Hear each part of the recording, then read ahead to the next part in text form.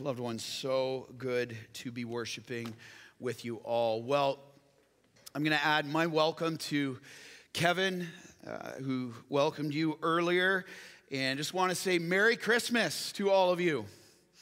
Merry Christmas. What a joy it is to be worshiping with you all this evening. And if you are part of our church family here at Hope Bible Church, Ottawa, can we just stop for a moment and say what an amazing year of gospel grace the Lord has given to this church? Amen? Absolutely. Lives changed for the glory of God. As I see your faces out here, I see just and hear your testimonies. Many of you getting baptized in a few weeks from now. Praise the Lord. Come on. But just seeing the awesome work of the Savior is truly, truly humbling. We praise Him for that. And if you are here and you're a friend, you're visiting with us, friend, we want to say welcome to you. We are glad that you are here, whether you've been watching online for a while, whether you came with a family member, whatever. We're just so thankful to have you with us. We pray the Lord meets with you in a powerful way this evening. And I'm confident you have felt welcomed when you walked into this place.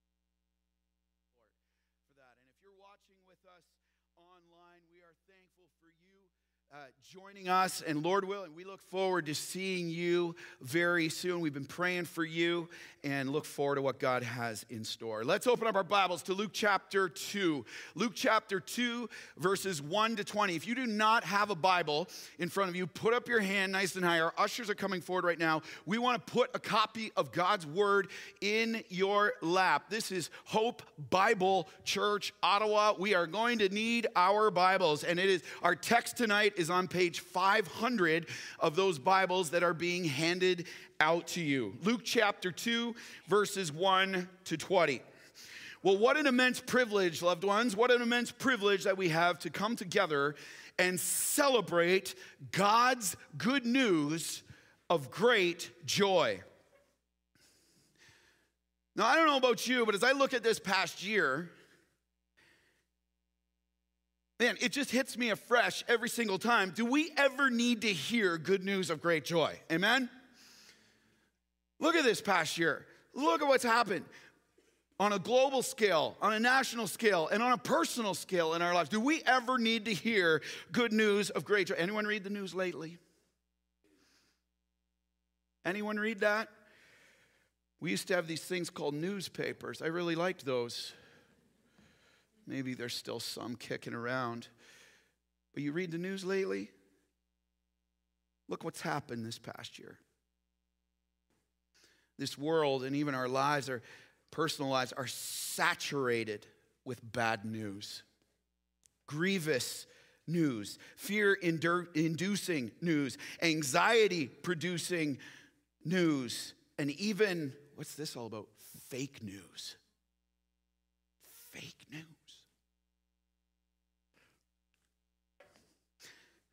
Instead of bringing us peace, we're just face to face with conflict. Instead of leading us to joy, leads us to anger. Instead of leading us to reconciliation with others of differing opinions, we live in a cancel culture now. You don't agree with what I agree with, well, I'm canceling you out. Because it's not loving for you not to agree with me on everything. Instead of leading us to hope, it leads us to despair. Instead of leading us to love, it leads us to fear. And instead of leading us to life, it leads to death. It's all over the place. And here's the problem, loved ones, that you and I face every single day. We are desperately asking and searching in our hearts, where's the hope? There's people all over this globe right now asking, where's the hope? Maybe some of you in this room. Where's the hope? Where can I find peace and love in the midst of chaos that will last? Where can I find true good news of great joy that will last, not just in my life now, but for eternity and never cease? You and me and every single person of the 8 billion people on this planet search for these things in places in this world that we cannot find it. Empty, discouraged, hopeless. That's the end of pursuing it there. Why? Loved ones, we must hear this tonight. Only the God-given good news is what our hearts truly long for. Only the God-given good news is what our hearts truly long for. Say this with me. Good news is God news. Let's say it again. Good news is God news. And here's the big idea. Here is the big idea of Christmas. Write this down, because this whole text is pointing to this right here. Write this down. God's good news of great joy is that Jesus has come. God's good news of great joy is that Jesus has come and all who believe in him will be saved. Welcome to Christmas. Merry Christmas. That is the truth of Christmas. What all of these lights and all of these gifts and all of this fellowship represents is that good news of great joy. That Jesus has come and all who believe in him will be saved. And here in our text tonight, we are going to see 3 truths that God's good news of great joy means for us today, and through which we can live with faith in this day and courage in these days, hope in these days, peace, love, joy, and confidence of eternal life in Jesus Christ. Are you ready to go? You ready to go? Let's stand to honor the authority of God's word. We are going to read Luke chapter 2, verses 1 to 7. Let's stand together, read this nice and loud. Here we go. This is the word of God to us, the birth of Jesus Christ. Let's read verse 1. In those days, a decree went out from Caesar Augustus that all the world should be registered. This was the first registration when Quirinius was governor of Syria, and all went to be registered, each to his own town. And Joseph also went up from Galilee, from the town of Nazareth to Judea, to the city of David, which is called Bethlehem, because he was of the house and lineage of David, to be registered with Mary, his betrothed, who was with child. And while they were there, the time came for her to give birth. And she gave birth to her firstborn son, and wrapped him in swaddling cloths, and laid him in a manger, because there was no place for them in the inn. Hear the word of the Lord. All God's people said, amen, amen. You may be seated. Lord, help us to get your word and to be gotten by your word. All right, let's go, loved ones. Good news of great joy. Here it is. God's good news of great joy confirms his plan. God's good news of great joy confirms his sovereign plan. Here's the question facing from verses 1 to 7 that we just read. Jesus has been God's sovereign plan from the beginning. Jesus has been God's sovereign plan from the beginning, but here's the question facing you and I from verses 1 to 7. Will you believe that? Will you believe that? That Jesus is God's sovereign plan from the beginning. Here in verses 1 to 7, let's get our context. Israel we're in Israel, and we're in the days of Mary's pregnancy with Jesus. Luke chapter 1, we saw this is a virgin birth. This is not some natural childbirth. This is a virgin birth, supernaturally conceived by the Holy Spirit, not Joseph. And so what does that mean? The virgin birth is absolutely crucial because it means that Jesus was fully God and fully man. Absolutely crucial truth. We'll get more to that in a moment. But Rome, here's what we need to know right now. Rome is the dominant empire of the day. And it had conquered most of the known world at the time, including Israel. So Israel, here's the backdrop, ready? Israel is under Roman oppression right now. All right, you look at the map. Look at the empire of Rome. Everywhere in yellow that you see there is the Roman Empire. Like, they are on a tear. They are the most dominant nation in the world. And look at verse 1. Go back to the text. Caesar Augustus is the ruler of the empire, and he orders a census of that entire empire. All the world, all of the Roman world, to number each nation by each family and tribe. And what's the result of this? Well, we see it in verse 3. Go back to the text, verse 3. All had to be registered in their hometowns, had to go back to their tribal origins.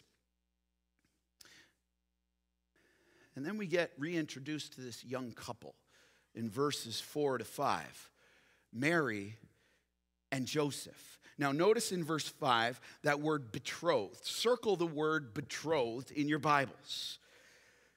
Betrothed is not like, you think, oh, well, that's just engagement. Listen, betrothal is not like Canadian 2023 engagement. Okay? Betrothal was actually a 2-year process. And actually, for the last year of the betrothal, the engagement process, the future husband and wife, they couldn't even see each other. They had to stay apart. And so this betrothal was legally binding.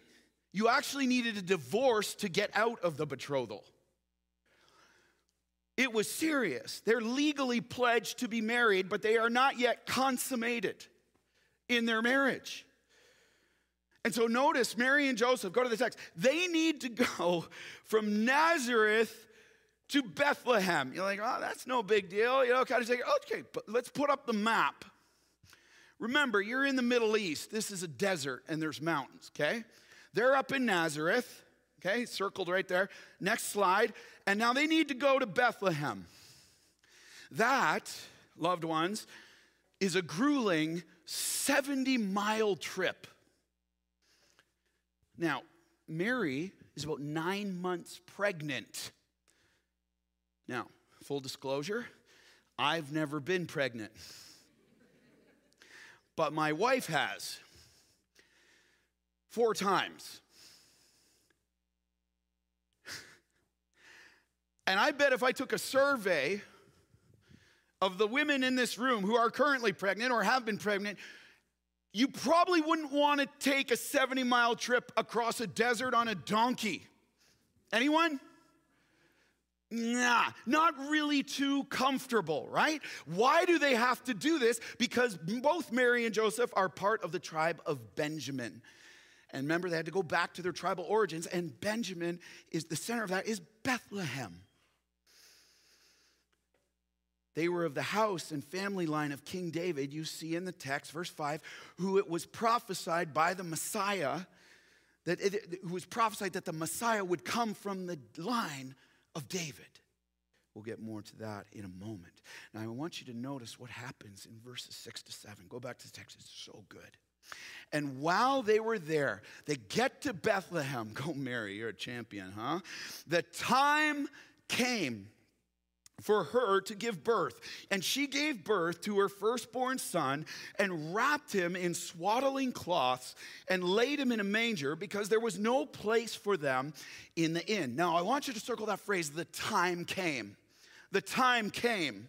That is very significant. You know what that means? That's a fixed time. The Greek construct of that in the original language means it is a fixed, allotted time. This is not random timing. You're like, oh, the time came. No. This is not random timing. This is not man-made timing. This was fixed by God's timing. The sovereign God who holds all of history in his hand. This is God's way. Okay, stop for a sec. I literally doubt that anyone thought the Messiah would be coming this way. Totally unexpected. Upside down. Seems foolish. But here's the thing. Here's the thing we need to understand why Luke wrote Caesar Augustus is in control. Because Caesar thinks he's orchestrated all of this. It's my census that's bringing them.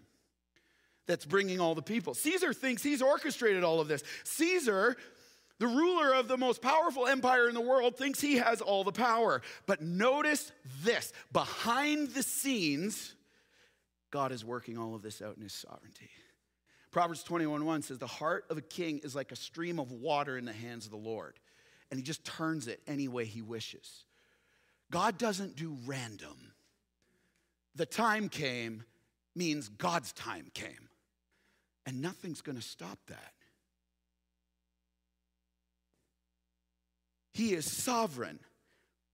He has all authority. He has all power to fulfill his promise that he made thousands of years earlier. Actually, all the way back in Genesis 3. And he's even using, be encouraged with this, loved ones, today, when you watch the news, he's even using an oppressive ruler named Caesar to orchestrate the greatest miracle the world had ever seen. Because he can. He's God, and he won't be stopped. And he's going to accomplish his will and plan that he had before the foundation of the world. In fact, we even see this in the prophecy of Micah 5:2, written about 700 years before this moment of Jesus' birth. Look what Micah prophesied under the inspiration of the Holy Spirit. But you, O Bethlehem Ephrathah, who are too little to be among the clans of Judah. Bethlehem was like just a leftover thought. You know, Bethlehem is not, I used to live about 10 miles from Bethlehem. And you know, Bethlehem is only, even back in this day, it's only about 1,000 people. It's this tiny little village.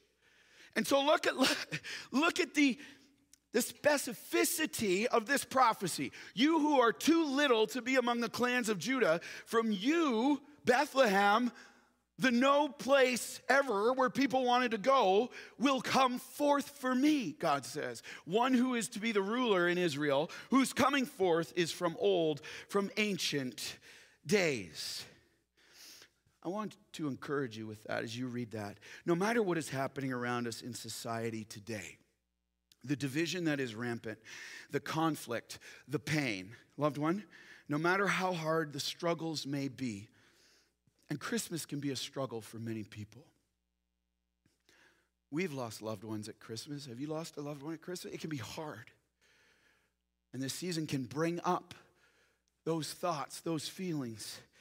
I want to encourage you, no matter how hard the struggles may be, no matter what government is in power, what decisions they make, no matter what the media forecasts for the outlook of 2024, which is pretty gloom, listen, all is ultimately submitted to God's divine power. This is his time. And he is orchestrating all of it according to his perfect and wise plan and timing to accomplish his good purpose for his people, for his glory, and the building of his kingdom. And nothing and no one can stop him. That is the good news of great joy. Amen? Nothing and no one can stop him. Christmas, here's what this means. As you look at that prophecy from Micah, maybe for some of you that's the first time you've seen it. It's just kind of buried in there in Micah. Here's what Christmas means. Christmas means you and I can trust God to fulfill his promises. Christmas means you and I can trust God. Every time you see one of these Christmas lights, I can trust God. He's going to fulfill his promises. Not even the most wicked ruler of the time, King Herod or Caesar Augustus, can stop him. Every time you open a gift, I can trust God to fulfill his promises. I love Isaiah 46. Oh, by the way, here, you want to see a picture of Church of Nativity where they believe Jesus was born? Right here, right here. There it is. And year after year, thousands of people just flock there. Because that's where they believe was the birthplace of Christ. Whether it was or not, I don't know. But that's the Church of the Nativity where they see. And here's what we need to remember. Isaiah 46, 9 to 10. He says, for I am God, and there is no other. I am God, and there is none like me. Declaring, be encouraged with this. Declaring the end. Can you put that slide up, Jesse, please? Declaring the end from the beginning. That's all of human history. Is in the hand of God, and from ancient times, things not yet done, saying, my counsel, not Caesar's counsel, not your counsel, not mine. God says, my counsel shall stand. And look at this promise, I will accomplish all my purpose. See, Jesus has been God's plan of salvation from the beginning. But will you believe it? Will you trust that? Will you see the evidence? And that's just one of literally hundreds of prophecies that have already been fulfilled. Will you trust him? Nothing can stop God's plans and purposes. Will you submit to his timing and way for your good and his glory, even when you can't see, when you're tempted to control things, when there's hardship, when there's grief, even over the holidays? Hey, question, let's bring it home. Who are you trusting in? The sovereign self or the sovereign God? Other people, governments, or the sovereign God in whose hands they are all in? Loved ones, I want you to look up. I just want you to see the lights. I want you to look around you today. Read the word. Draw near to the Lord and rest in him. That he will accomplish all his purpose. See, Christmas is God's good news of great joy that declares God confirms his plan, his sovereign plan of salvation, and he can be trusted. And from this, secondly, we see this in verses 8 to 14. God's good news of great joy declares his promise. His promise. God grants salvation through Jesus alone. God grants salvation through Jesus alone. But here's the question facing you and I. You can hear that, but here's what it comes down to. Will you believe it? Will you believe it? See, after the birth of Jesus, I love this, buckle up. More of the kingdom of heaven gets involved in declaring the good news of great joy. See, they're declaring that God is offering salvation to the world to save them from their sin and grant them peace with God and eternal life with him. And we see three truths right here. Get your pens ready. We see three truths of God's gift of salvation that we must believe if we are to receive this gift and have life in him. Number one, we see this. Salvation goes to the humble. Salvation goes to the humble. Go back to the text, verses 8 to 10, shepherds and angels. And in the same region of Bethlehem, there were shepherds out in the field, keeping watch over their flock by night. And an angel of the Lord appeared to them. I'm just going to read that again. Don't miss that, just because it's like Christmas card central.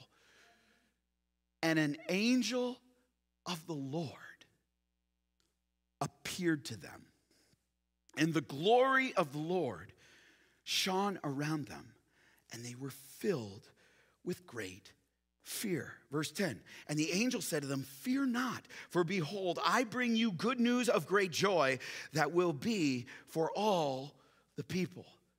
Now think about this. Think about that moment right there. Don't just skip past it. Out of all the people in the world that God could have announced the birth of the Messiah to, notice this. God didn't choose those in high up positions, did he? He didn't choose prestigious leaders like King Herod in Jerusalem or Caesar Augustus. He didn't choose the successful or arrogant, those who think they're it. He chose shepherds. And he's like, well, what's the deal with shepherds? Okay, here a little background on shepherds, okay? Shepherds. This was the lowliest, most non-influential occupation. I mean, if you wanted to be a killjoy at a party, tell them you're a shepherd. It was the lowliest, most non-influential position in all of society. They were looked down on and considered ceremonially unclean because of their work. Sleeping with sheep, handling sheep, dung and dirt all over them all the time. Nobody wanted anything to do with shepherds. And yet, notice this. God chose those of humble estate. And notice, I love this. This just hit me afresh. He even chose the shepherds on the night shift. Like, that's amazing. He even chose the shepherds who were the bottom rung of the shepherd order. He chose the night shift. He comes to them. That was amazing this week. Oh, I love that. These are the guys who didn't expect this to happen. Look at these shepherds knew they didn't deserve the gift of God. They were the ones who knew they needed the gift of God. They knew something was off. And they needed it desperately. They couldn't earn it. The shepherds couldn't earn the gift through their works, through their societal status. They had no chance. And they were completely dependent on the Lord for it. And it's the same today. Friends, loved ones, God draws near to the humble. God draws near to those who know they need him. Is that you? Is that you today? Something's not working. I've tried all those other things. God draws near to the humble. And look at verse 9. The angel appears suddenly in the light of the glory of God. Now, what is the glory of God? The glory of God just means his majesty, the sum of all his attributes, his splendor, his presence, his power. Notice what it does? It pierces the darkness. I love that. John 1:5, the light has shone in the darkness, and the darkness has not overcome it. When the light of God shines, the darkness always has to move. It pierces the darkness of the night. And notice the shepherds, rightly so, they're greatly terrified. But notice in verse 10, go back to the text, the angel reassures them by telling them not to have great fear, but instead the opposite, to have great joy at the good news, the gospel news that they are about to hear, that won't just be for the Jews, but for all people from every tribe, tongue, and nation that humble themselves before the Lord. Will you humble yourself before him? What's it going to take? How far do you have to go? I love this. First thing we see, salvation goes to the humble. James 4:6 makes this really clear. God opposes the proud. The word opposition there in the Greek means he actually draws the battle line against pride. But he gives grace to the humble. You want God's grace? Saving grace? Humble yourself under the mighty hand of the Lord. First thing we see, salvation goes to the humble. Secondly, salvation is only through Jesus. Go to these, look at these two verses. Highlight these again and again and again. Verse 11, he says, for unto you is born this day in the city of David a Savior who is Christ the Lord. And this will be a sign for you. Here's the proof that this is true. You will find a baby wrapped in swaddling cloths and lying in a manger. See, the angel boldly proclaims. See, who's the first to proclaim the gospel? The angel. Love it. The angel boldly proclaims the gospel and tells these shepherds that in the city of David, Bethlehem, Jesus is born and he is the Savior, the Christ the Lord. Did you notice? Okay, Bible reading. Here we go. Did you notice the three titles the angel gave Jesus right there? Did you catch them? Mark them, circle them, highlight them. Number one, he calls him the Savior. The Greek word there for Savior means deliverer. He is the deliverer from sin. See, why is that so important? Here's what it means for you and I today. Every single one of us in this room, every single one of us watching online has a problem. And it's a problem that not a single one of us can fix on our own. And that problem is sin. That problem is sin. And we have no chance of cleaning ourselves up enough to be right with God. Do you know what that means? It means we needed a Savior. We need a Savior. We need a deliverer. The one through whom God gives salvation. That's Jesus. But notice he doesn't stop there. He calls him the Savior. And then the angel goes on. He is the Christ. You know what the Christ means? You know, the term Jesus Christ, right? The name Jesus Christ. Christ isn't actually Jesus' last name, okay? It's like Jesus Christ. Actually, it's Jesus, and Christ means Messiah. Jesus, the Messiah. I don't know, but for a long time I thought that was his last. Anyway, whatever. That's good. All right? So we got the Messiah. Now I want you to notice the exclusivity here. It says in verse 11, who is the Christ? Is. You know what that term is means? It's exclusive. That means there's no other messiahs. No matter what false religions try to promote, no matter what this world says, you can be your own Messiah, or your bank account can be your Messiah, or your good works can be your Messiah. There is no other Messiah. There's one. He is Christ, exclusive, the promised one from God, and the only one who can save. But he doesn't stop there. He says Jesus is the Savior. He says he's the Christ. And then thirdly, look, did you get it? He is the Lord. The term "the" there, exclusive. There's no other Lord. There's no other God. It doesn't exist. The Lord. It is an exclusive claim of deity. And I don't know about you, but you look around today, there's lots claiming to be Lord. Even Caesar Augustus was claiming to be Lord. How'd that go? Exactly. And you say, here's the proof. What's going to be the proof that this good news of great joy has happened? Verse 12. The shepherds, if you're hearing this, here comes the Messiah, here comes the deliverer. And the Jews knew there was a promised Messiah. They knew there was a promised deliverer. And so they're thinking, oh, white horse and swords and shields and all this. And here's the proof, guys. They're like, give me the warrior. And he says, you find a baby. Huh? You imagine if you're a shepherd. I mean, it's crazy enough you've got an angel talking to you. And now he's like, oh yeah, the one who's going to rule, the one who's going to be the King of Kings, Lord of Lords, yeah, you're going to find him in a manger. He's not going to have on armor. He's got some swaddling cloths so he doesn't scratch himself in the face. Huh? Good news of great joy, huh? Swaddling cloths. He is God Almighty himself who has, notice this, who came to earth. Jesus came to earth fully God and fully man. Notice what this means. You'll find him wrapped in swaddling clothes. He came to live. He came to live a perfect life for 33 years. Sinless perfection. Was tempted in every way you and I are. You are not alone in your temptation. Jesus was tempted in every way you and I are, and yet he did not sin once. Even from a very young age. His entire life.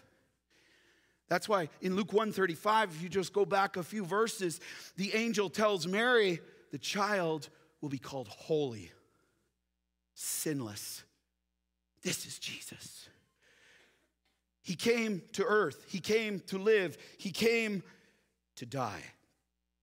Jesus came to pay the penalty for your sin and mine and take the wrath of God that separates us from God. He was our substitute in our place. You know, my mind was freshly blown away this Christmas in preparation for this by thinking, think about this.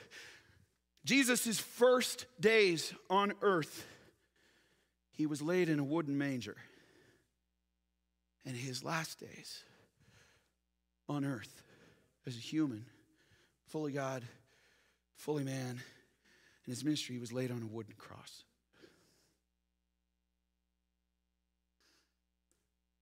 He came to die out of his great love for you and I to pay the penalty for our sin that separates us from God. And without a Savior, we will be eternally separated from God in hell. But Jesus came to die for you and me. But that's not all. He didn't stay in the ground. He didn't stay in the tomb. He came to rise. 3 days later, he rose from the dead, defeating death and offering the forgiveness of sin and eternal life to all who look at the text, humble themselves, repent of their sin, and by faith confess him as Lord and Savior. Hail the incarnate deity.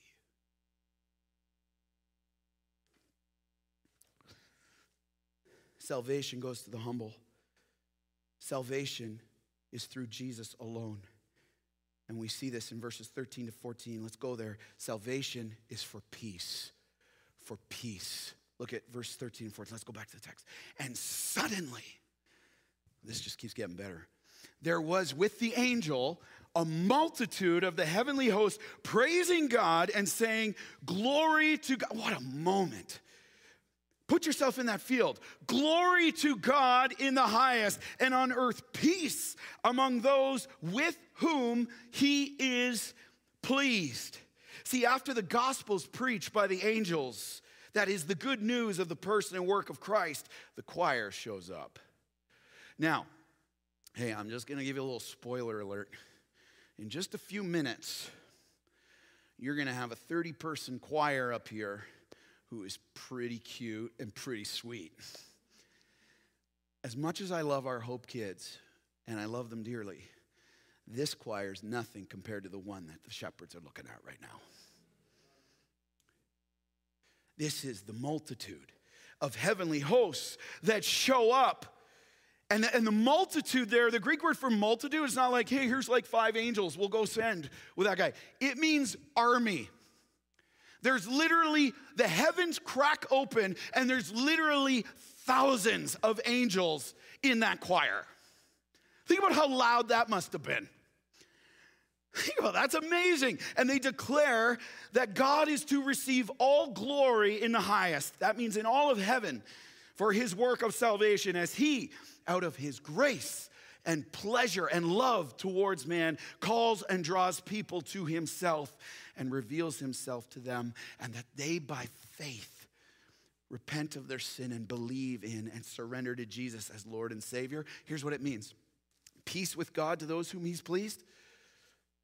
They will have peace with God here on earth and for all eternity. Now, when you think peace, maybe some of you are like, yeah, when I think peace, I'm thinking like a good book with a steaming cup of tea and just no noise. You know what? That can be nice, but that's not true peace. Here's what we're talking about. When God says peace, it means you are forgiven. Every sin you have done, are doing right now, and will do in the future, God already knows. And Jesus took the penalty for that sin for you because he knew it was coming. And there's a death sentence because of our sin. And Jesus is like, I'll take it, Father. I love them. It means you're forgiven. It means you are justified before God. God, the righteous judge, he looks at you if you are saved in Christ and you are justified, which means that you are declared righteous before God. So that when God looks at you, if you are saved in Jesus Christ, he no longer sees you in your sin. He sees you as having never sinned. That's good news of great joy. He sees you as if you've never sinned once because he sees you through the blood of his perfect Son, who never sinned once and was our substitute. It means peace means you are given eternal life, right relationship with God, no longer his enemy, no longer separated, but adopted as his child into the family of God. And if you're saved in Jesus Christ here tonight, just look around this room and your brothers and sisters, welcome to the family of God. Every tribe, every tongue, every nation. Hail the incarnate deity. Amen? Praise the Lord. I love how John Piper sums up Christmas. Everything the angels just declared here, right here. Christmas, the Son of God, expressing the love of God to save us from the wrath of God so we could enjoy the presence of God. Peace with those to whom he is pleased. God grants salvation through Jesus alone. But here's the question facing you and I right now. You gonna believe this? Or is this a, well, it's not for me thing? Really? You sure you want to go there? See, God's good news of great joy confirms his sovereign plan, declares his salvation promise, and this brings us all here. Final point today. God's good news of great joy leads to your response and mine. Leads to your response. See, here's the truth facing us from what we've just heard from the Lord. Everyone responds to God's good news of great joy. It's impossible to not respond when you hear it. Everyone responds in one way or another. Here's the question of Christmas. How will you respond to Jesus? That's the question of Christmas. How will you respond to Jesus? See, here in verses 15 to 20, we see the response of the people, 3 groups of people actually, to God's good news of great joy, that is salvation in Jesus Christ. Notice the first group. How do the shepherds respond? Look at 15 to 17. Go back to the text. When the angels went away from them into heaven, the shepherds said to one another, "Let us go over to Bethlehem and see this thing that's happened, which the Lord has made known to us." Verse 16. And they went with haste and found Mary and Joseph and the baby lying in a manger. And when they saw it, they made known the saying that had been told them concerning this child. See what the shepherds do right there? They hear the gospel. What do? They humble themselves and believe God's word. They humble themselves and they believe God's word. The promise of God. And notice in verse 15, they said, "Let us go to Bethlehem." They're not kicking their heads. Maybe we'll get around to Bethlehem later. He said, "Let us go to Bethlehem and see this thing that's happened." There's no doubt in their mind that it's happened. Let's go see what's happened. And even though they haven't seen Jesus yet, and what's the evidence of their faith? Notice what they do. They don't kick the tires. They make, what does the word say? Haste. Haste. There's no delay. They find Mary and Joseph and see Jesus exactly as God told them they would. Because God had a plan. There's no stopping his plan. And then in verse 17, notice what they do. Now the shepherds begin preaching. They start declaring all that they heard. They're preaching the gospel to those around them. And then as they realize now their sins are forgiven, they have peace with God. Look at how they respond in verse 20. They go from proclamation to praise. Look at 20. And the shepherds returned to the field, glorifying and praising God for all they had heard and seen as it had been told of them. They go away made new in Jesus, new life, and are filled with great joy as they go glorifying and praising the Lord. See, here's the beautiful thing we see from these humble little shepherds. If you are saved in Jesus Christ, you don't want to keep the gospel to yourself.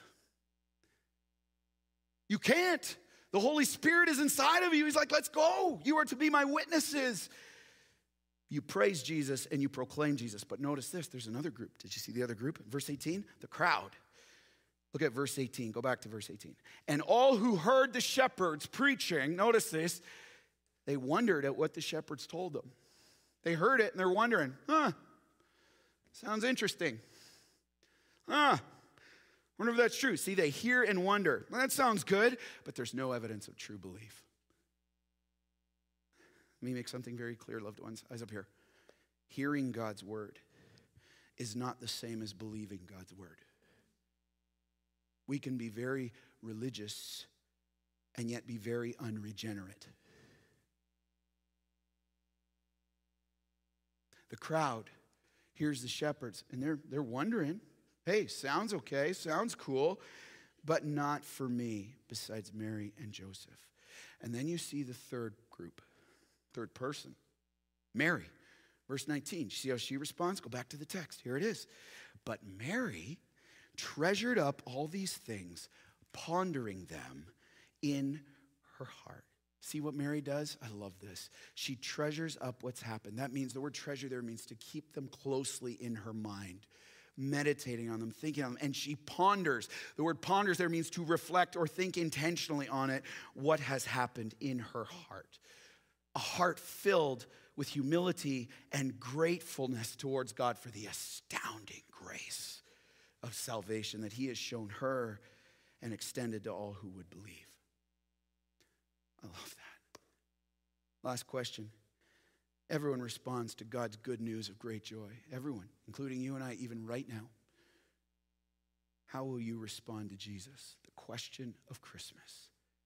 If you're here and you've never accepted Jesus as your personal Savior, friend, I implore you. Maybe you've heard this Christmas story many times, just like the group here. You're filled with wonder. Okay, sounds good enough for me, really.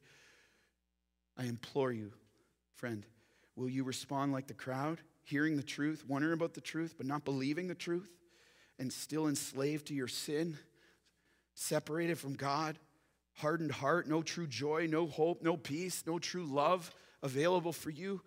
Or will you respond like the shepherds, humble, and humble yourself before God, believing the word, believing God's word about Jesus Christ, confessing him as Lord, that you may have peace with God tonight, peace with God, and glorify him. See, the shepherds thought it would just be another ordinary night, but didn't they? Maybe that's what you've believed coming in here tonight. Just another ordinary Christmas service. I pray not. Don't harden your heart. And brothers and sisters, here's our challenge. How are you responding to Jesus? How are you in the day-to-day responding to Jesus? Are you preparing for joy every day? Preparing your heart for joy? Is the gift of Jesus and the salvation and peace with God that you have because of him? Hey, is it up here? Eyes up here. Is it still good news of great joy to you? Or has familiarity trumped your awe?